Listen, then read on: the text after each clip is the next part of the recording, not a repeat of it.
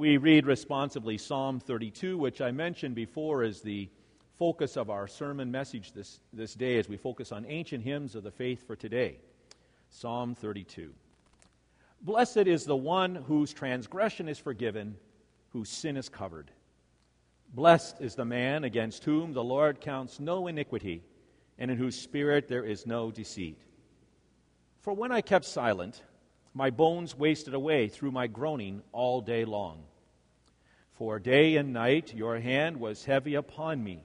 My strength was dried up as by the heat of summer. I acknowledged my sin to you, and I did not cover my iniquity. I said, I will confess my transgressions to the Lord, and you forgave the iniquity of my sin.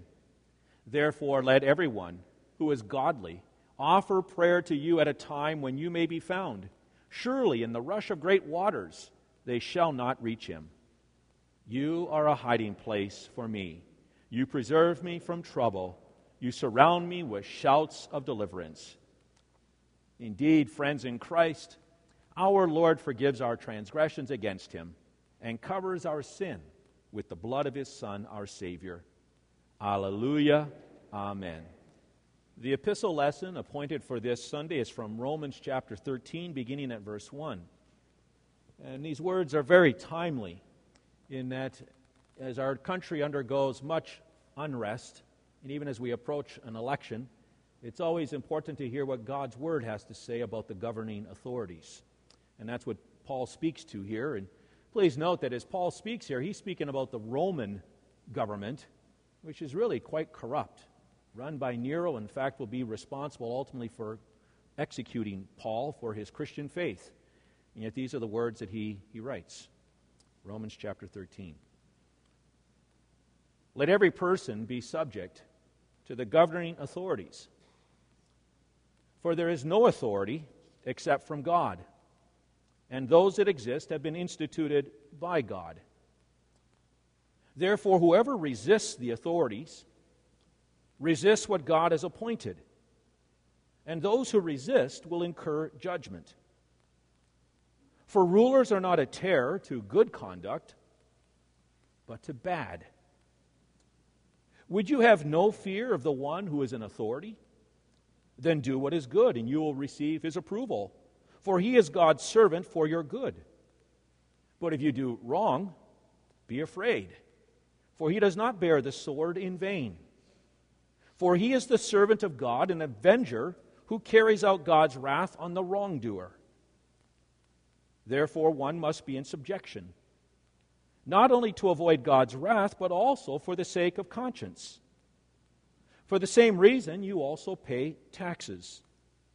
For the authorities are ministers of God according to this very thing. Pay to all what is owed to them, taxes to whom taxes are owed, revenue to whom revenue is owed, respect to whom respect is owed, honor to whom honor is owed. Owe no one anything except to love each other, for the one who loves another has fulfilled the law. The commandments, you shall not commit adultery, you shall not murder, you shall not steal, you shall not covet, and any other commandment are summed up in this word: you shall love your neighbor as yourself. Love does no wrong to a neighbor. Therefore, love is the fulfilling of the law. This is the word of the Lord. Thanks be to God. Our gospel reading appointed for this Sunday is from the Gospel of Matthew, the 18th chapter. And if you're so inclined, please rise out of respect for our Lord to hear his word.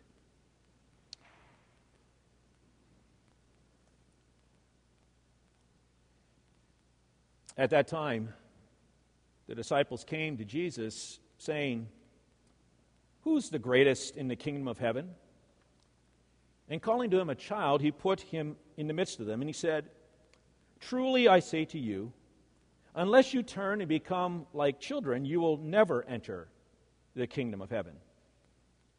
Whoever humbles himself like this child is the greatest in the kingdom of heaven. Whoever receives one such child in my name receives me.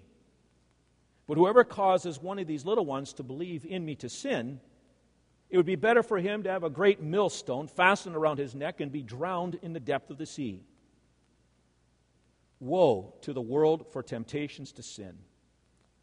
For it is necessary that temptations come, but woe to the one by whom the temptation comes. And if your hand or your foot causes you to sin, cut it off and throw it away. It is better for you to enter life crippled or lame than with 2 hands or 2 feet to be thrown into the eternal fire. And if your eye causes you to sin, tear it out, and throw it away. It is better for you to enter life with 1 eye than with 2 eyes to be thrown into the hell of fire. See that you do not despise one of these little ones. For I tell you that in heaven their angels always see the face of my Father who is in heaven. For the Son of Man came to save the lost. And what do you think? If a man has 100 sheep and one of them has gone astray, does he not leave the 99 on the mountains and go in search of the one that went astray? And if he finds it, truly I say to you, he rejoices over it more than over the 99 that never went astray.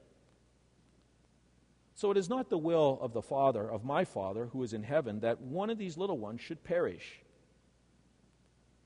If your brother sins against you, go and tell him his fault, between you and him alone. If he listens to you, you have gained your brother. But if he does not listen, then take 1 or 2 others along with you, that every charge may be established by the evidence of 2 or 3 witnesses. And if he refuses to listen to them, tell it to the church. And if he refuses to listen even to the church, then let him be to you as a Gentile and a tax collector. Truly I say to you, whatever you bind on earth shall be bound in heaven, and whatever you loose on earth shall be loosed in heaven.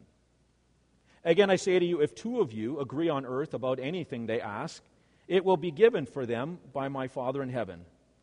For where 2 or 3 are gathered in my name, there am I among them. This is the gospel of the Lord. Praise to you, O Christ. Well, grace to you and peace from God our Father and our Lord and Savior Jesus Christ. Amen. The text for this morning's message, as I've said a couple times already in this service, is Psalm 32, an ancient hymn of the faith that is very relevant for today. And at this time I wanted to read the first 5 verses of this hymn for you once again. King David is the author of this hymn, and he writes, "Blessed is the one whose transgression is forgiven, whose sin is covered. Blessed is the man against whom the Lord counts no iniquity, and in whose spirit there's no deceit. For when I kept silent, my bones wasted away through my groaning all day long. For day and night your hand was heavy upon me, my strength was dried up as by the heat of summer. I acknowledged my sin to you, and I did not cover my iniquity. I said, I will confess my transgressions unto the Lord, and you, O Lord, forgave the iniquity of my sin." Are you in search of genuine happiness? Then look no further than the first 2 verses of our text, this ancient hymn of faith. Blessed are those whose transgression is forgiven, whose sin is covered. Blessed is the person against whom the Lord counts no iniquity, and in whose spirit there is no deceit. The word blessed can actually be translated, oh, the happiness of the person.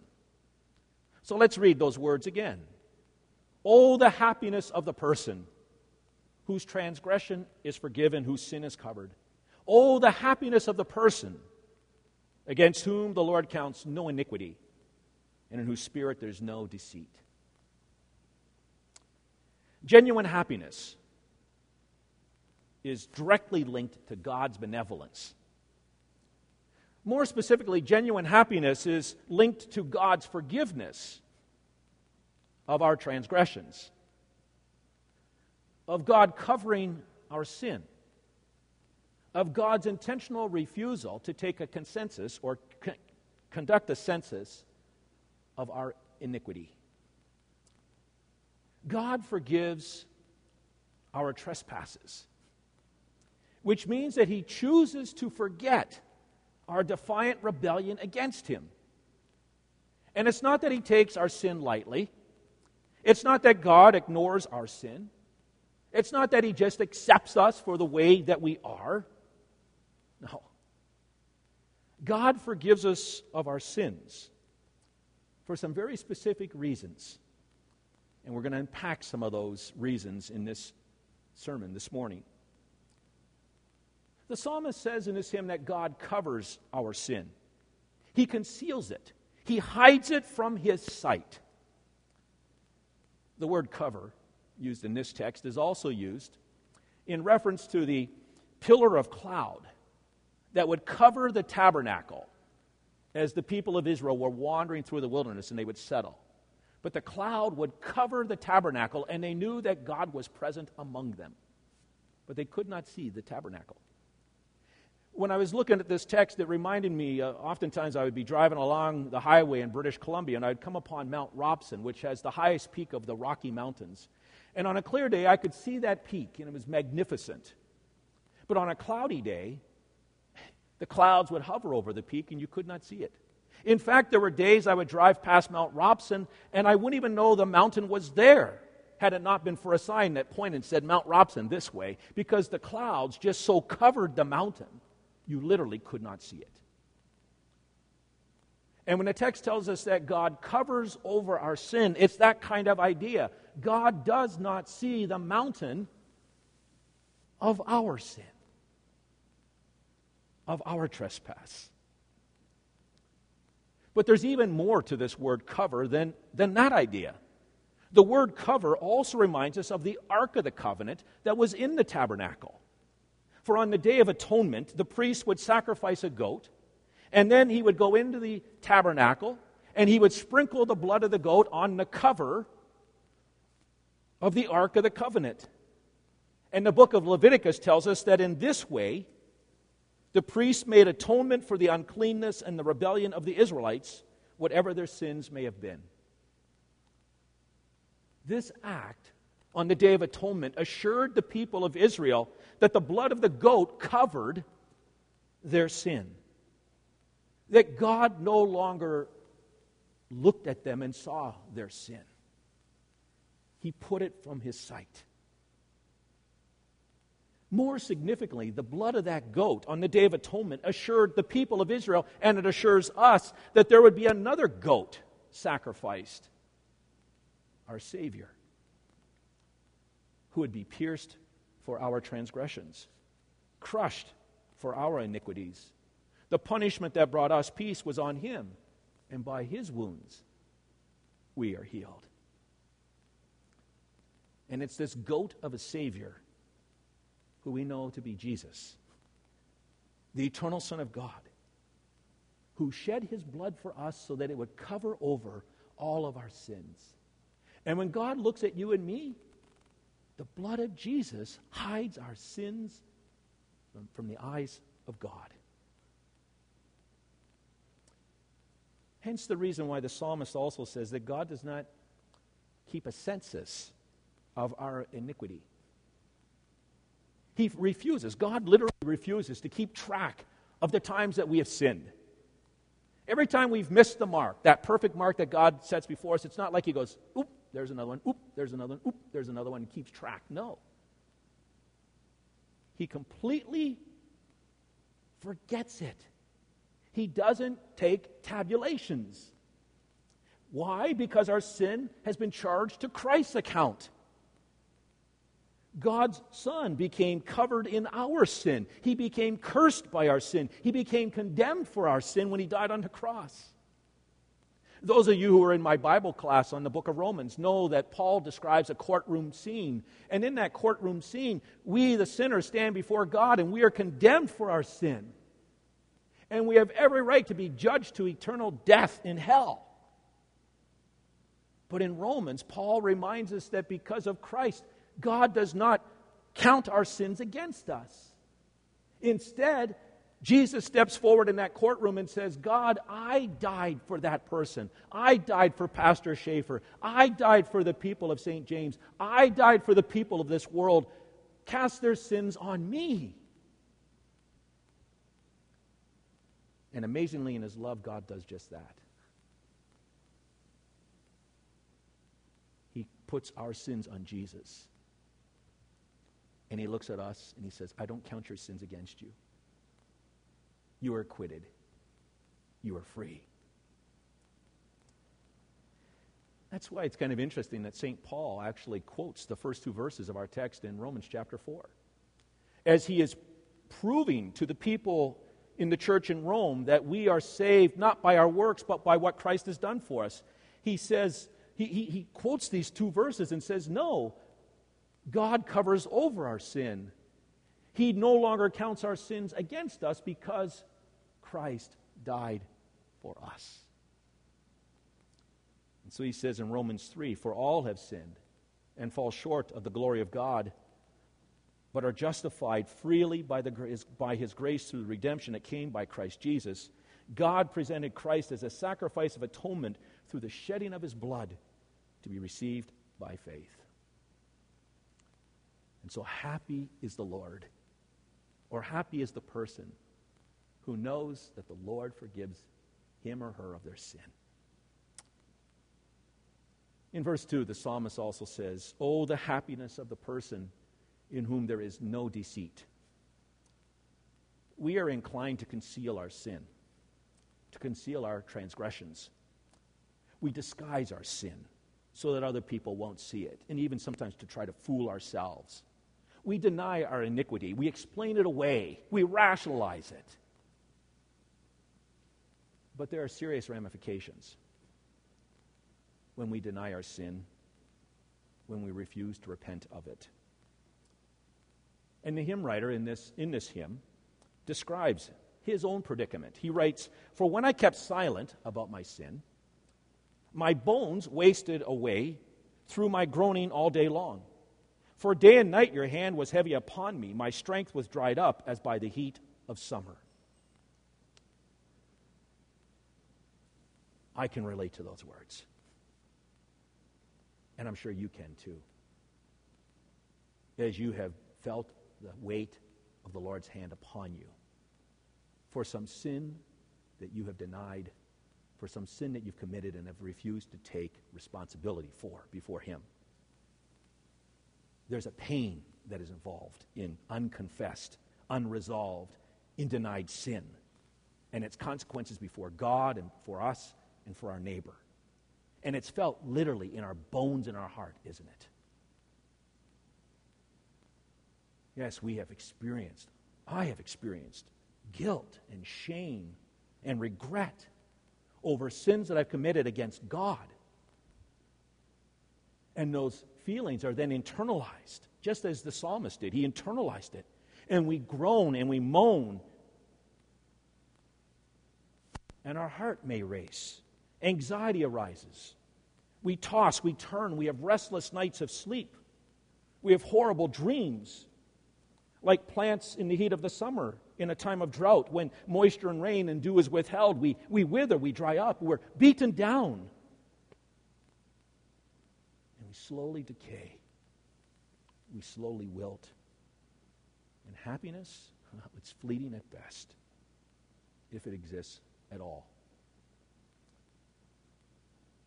Job felt this way when the weight of God's hand was upon him, and he cried out, withdraw your hand from me, O Lord, and stop frightening me with your terrors. In Psalm 38, David laments in that hymn, my wounds fester and are loathsome because of my sinful folly.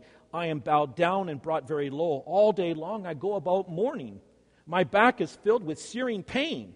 There is no health in my body. I am feeble and utterly crushed. I groan in anguish of heart.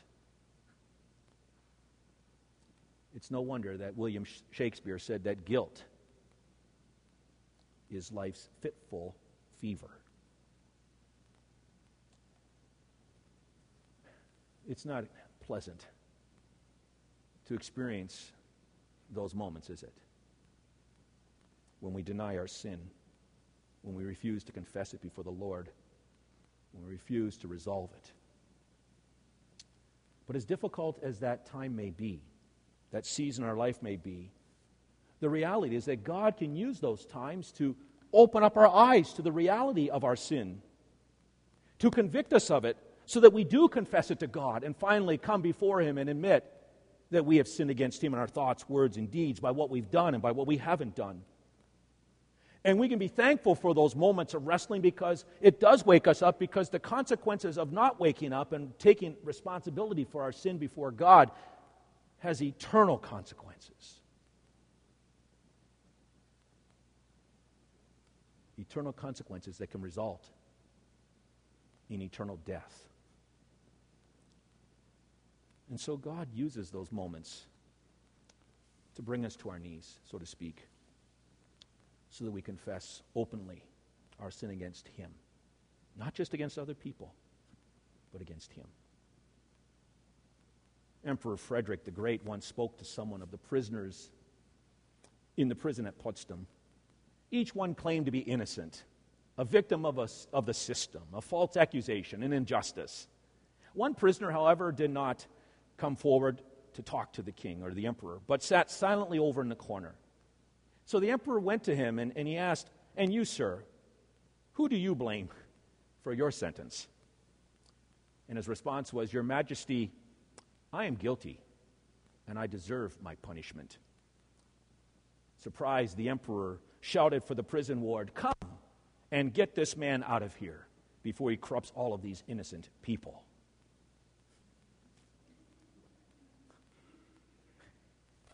Yes, one man was honest about his predicament, wasn't he?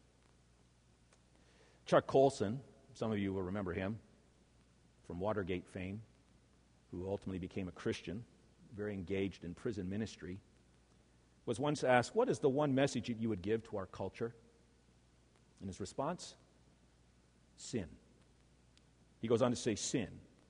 We have lost our concept of sin. And without an understanding of sin, the gospel has no meaning. It simply becomes one of life's helpful aids rather than the cure for the most fundamental disease of humanity. St. Augustine said, "The beginning of knowledge is to know yourself as a sinner." That's the beginning of knowledge, to know yourself as a sinner. And I think Martin Luther kind of adds to it by saying the error of neither knowing nor understanding what sin is usually brings with it another error, and that of neither knowing nor understanding what grace is. In other words, if you don't understand the significance of your sin and how it separates you from the God who created you, nor will you really understand the depths of God's love for you and His willingness to even have His Son sacrificed on the cross to cover over our sins. That's why the writer in our hymn says, "I acknowledged my sin to you, O Lord, and I did not cover my iniquity. I said, I will confess my transgressions to the Lord, and you forgave the iniquity of my sin." In verse 5, David employs 3 verbs for confession.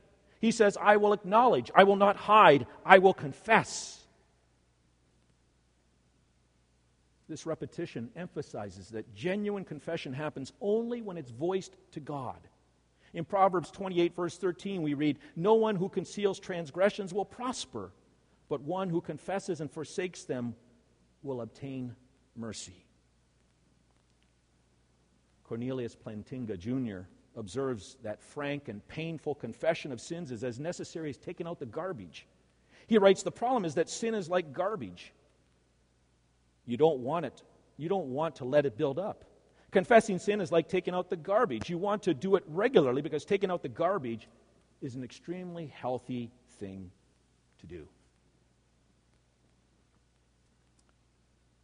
Friends, it's good and healthy for us to take out the garbage in our life once in a while, to acknowledge that we have garbage in our life, to confess our transgressions before God, to confess our sin before Him, to come before Him and admit that we have iniquities that should forever separate us from Him. Yes, it's a healthy thing to do, to take out the garbage once in a while. It's healing, it's liberating, it brings genuine happiness. Peace of mind when you know that you're right with the Lord. You see, confession and repentance opens up our eyes to see the need for our Savior, to see Jesus as our Savior. And listen to what God promises as we confess our sin to Him. He says, "You forgive the iniquity of my sin." David knew that as he confessed his sin to God, God would forgive the iniquity of David's sin. As you and I confess our sins before God, what does God do? He forgives the iniquity of our sin. If we say we have no sin, we deceive ourselves and the truth is not in us, John writes. But if we confess our sins, God, who is faithful and just, will forgive us of all of our sins and cleanse us from all unrighteousness. And so my encouragement to all of you today is take out the garbage. Confess your sin, knowing that God loves you and forgives you for Jesus' sake. In his book, Jesus the Fool, Michael Frost recounts an episode that he saw on Current Affair. The episode focused on a young man who was driving home one afternoon. He had had too much to drink. And he lost control of his vehicle and he ended up killing a young girl. He was charged for manslaughter and he was found guilty. But because of his good behavior and a previously unblemished record, the judge put him on a good behavior bond for a few years. Well, the deceased girl's parents were enraged. They were incensed.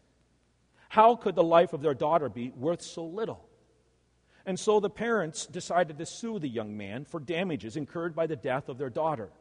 And the case went to court, and as expected, the judge ruled in favor of the parents. And the judge fixed a sum to be paid by the youth to the parents of the girl. The judge's decision was not unexpected. But what was quirky about the decision was the manner in which the young man was sentenced to pay the sum of damage. The young man was to pay the plaintiffs $1 a week for some considerable number of years. He had to write a check every week, writing the deceased girl's name on the check, and paying it on the day that he had killed her. Now we can appreciate the parents' grief, their frustration and anger at the light sentence that this man was given. If we found ourselves in a similar circumstance, we would probably sue for damages as well. We'd want justice. We can hardly imagine the relief the parents felt when this judgment was handed down. But then an unthinkable thing happened.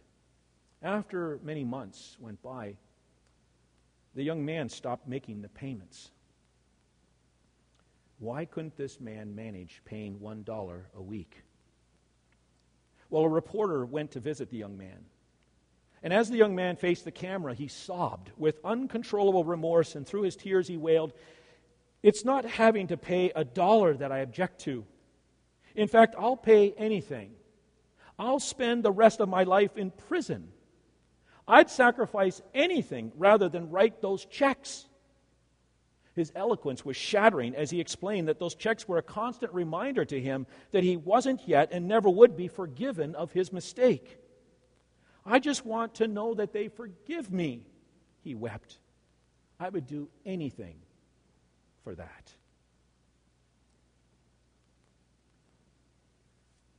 Our Heavenly Father does not harbor hate or revenge towards us. He does not make us, so to speak, write out a check listing all of the sins that we committed this past week so He can hold it before our eyes, the guilt of our sin. Instead, our Heavenly Father loves us so very much that He wounded His own Son. That His own Son was willing to go to the cross and give His life for you and me and for all the people of this world. so that we might know that God truly forgives us. I just want to know that they forgive me. I just want to know that God forgives me. And the cross reminds me that he does. The baptismal font is where God washes away my sin, and your sin too. In the absolution, we confess our sins, and then God assures us that our sins are forgiven. He remembers them no more.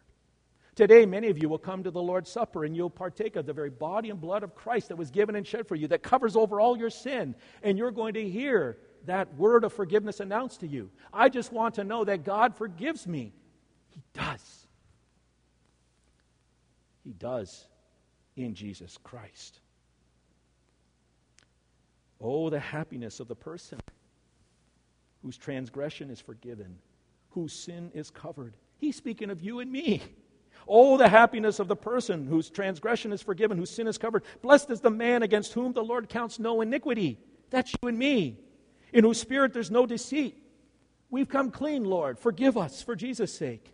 I acknowledge my sin to you, O Lord, and I did not hide my iniquity from you. I've confessed my transgressions to you, O Lord, and the Lord forgives the iniquity of our sin. Sometimes we talk about our happy place. It's good to have a happy place. Well, I hope your happy place is parked right here in this text. Psalm 32. Because I can't think of a better place to go to experience happiness than to hear right from the words of the Lord that he forgives me my sin, that my sins are covered over. I can't think of a happier place to go than to go into his word where he takes me to the cross, where he takes me to the empty tomb, where he reminds me of the blessings of baptism and the blessings of confession and absolution and the blessings of the Lord's Supper. For there is true, genuine happiness found in Christ alone. It's no wonder that the psalmist ends this song in verse 11 by saying, "Rejoice in the Lord and be glad. You righteous, sing. All you who are upright in heart, sing." Yes, we can sing because we have genuine happiness in our Lord Jesus Christ. Amen. And now may the peace of God, which surpasses all understanding, guard and keep your hearts and minds in Christ Jesus. Amen.